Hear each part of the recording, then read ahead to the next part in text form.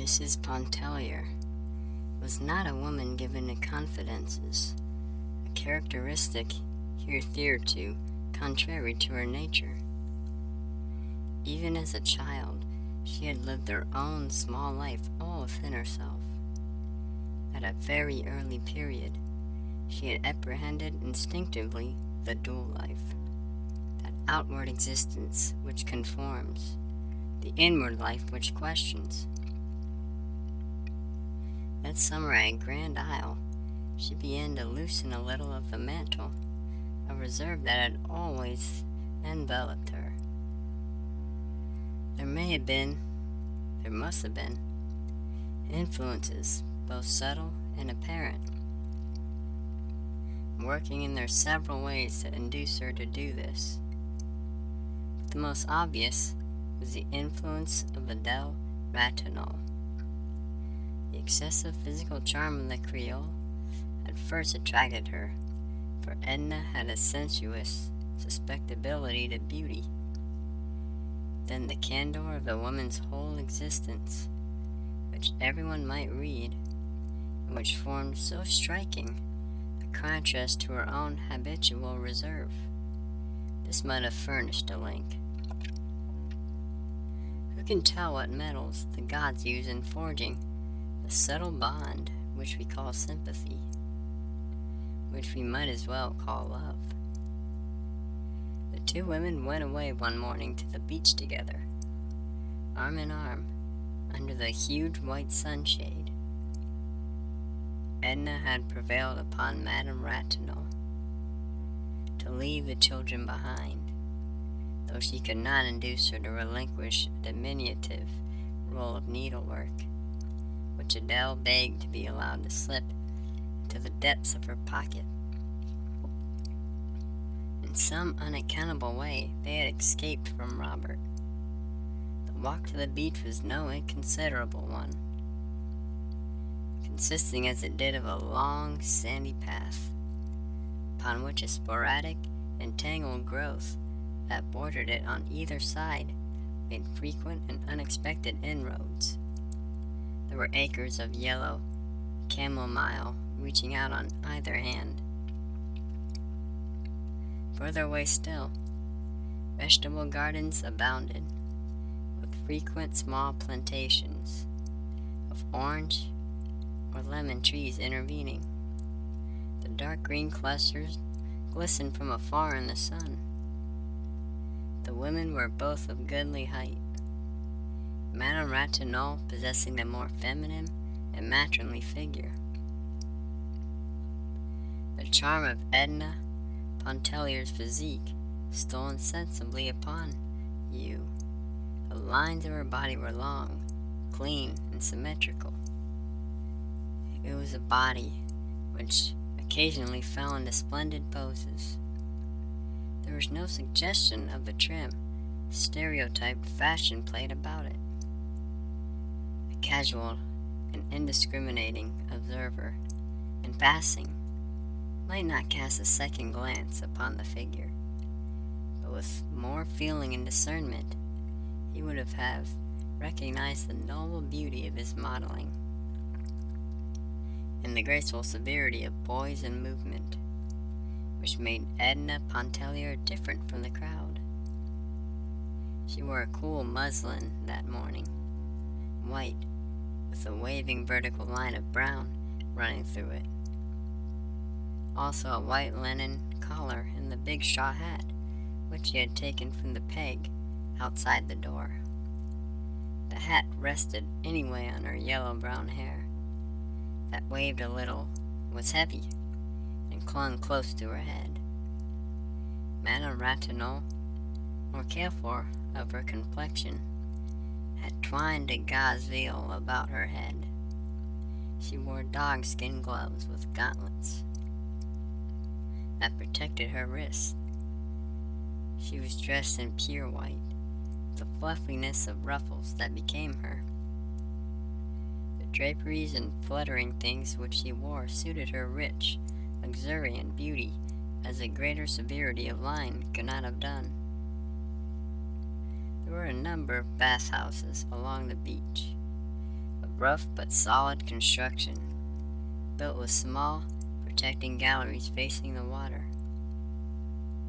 Each house consisted of 2 compartments, and each family at LeBrun's possessed a compartment for itself, fitted out with all the essential paraphernalia of the bath and whatever other conveniences the owner might desire. The 2 women had no intention of bathing. They had just strolled down to the beach for a walk, and to be alone and near the water. The Pontellier and Ratonal compartments adjoined one another under the same roof. Mrs. Pontellier had brought down her key through force of habit. Unlocking the door of her bathroom, she went inside, and soon emerged, bringing a rug, which she spread upon the floor of the gallery, and 2 huge hair pillows covered with crash, which she placed against the front of the building. The 2 seated themselves there in the shade of the porch, side by side, with their backs against the pillows and their feet extended. Madame Ratonal removed her veil, wiped her face with a rather delicate handkerchief, and fanned herself with the fan, which she always carried suspended somewhere about her person by a long, narrow ribbon. Edna removed her collar and opened her dress at the throat. She took the fan from Madame Ratonal and began to fan both herself and her companion. It was very warm. For a while they did nothing but exchange remarks about the heat, the sun, the glare. But there was a breeze blowing, a choppy, stiff wind that whipped the water into froth. It fluttered the skirts of the 2 women and kept them for a while engaged in adjusting, readjusting, tucking in, securing hairpins and hat pins. A few persons were sporting some distance away in the water. The beach was very still of human sound at that hour. The lady in black was reading her morning devotions on the porch of a neighboring bathhouse. 2 young lovers were exchanging their hearts' yearnings beneath the children's tent, which they had found unoccupied. Edna Pontellier cast her eyes about, had finally kept them at rest upon the sea. The day was clear and carried the gaze out as far as the blue sky went. There were a few white clouds suspended idly over the horizon.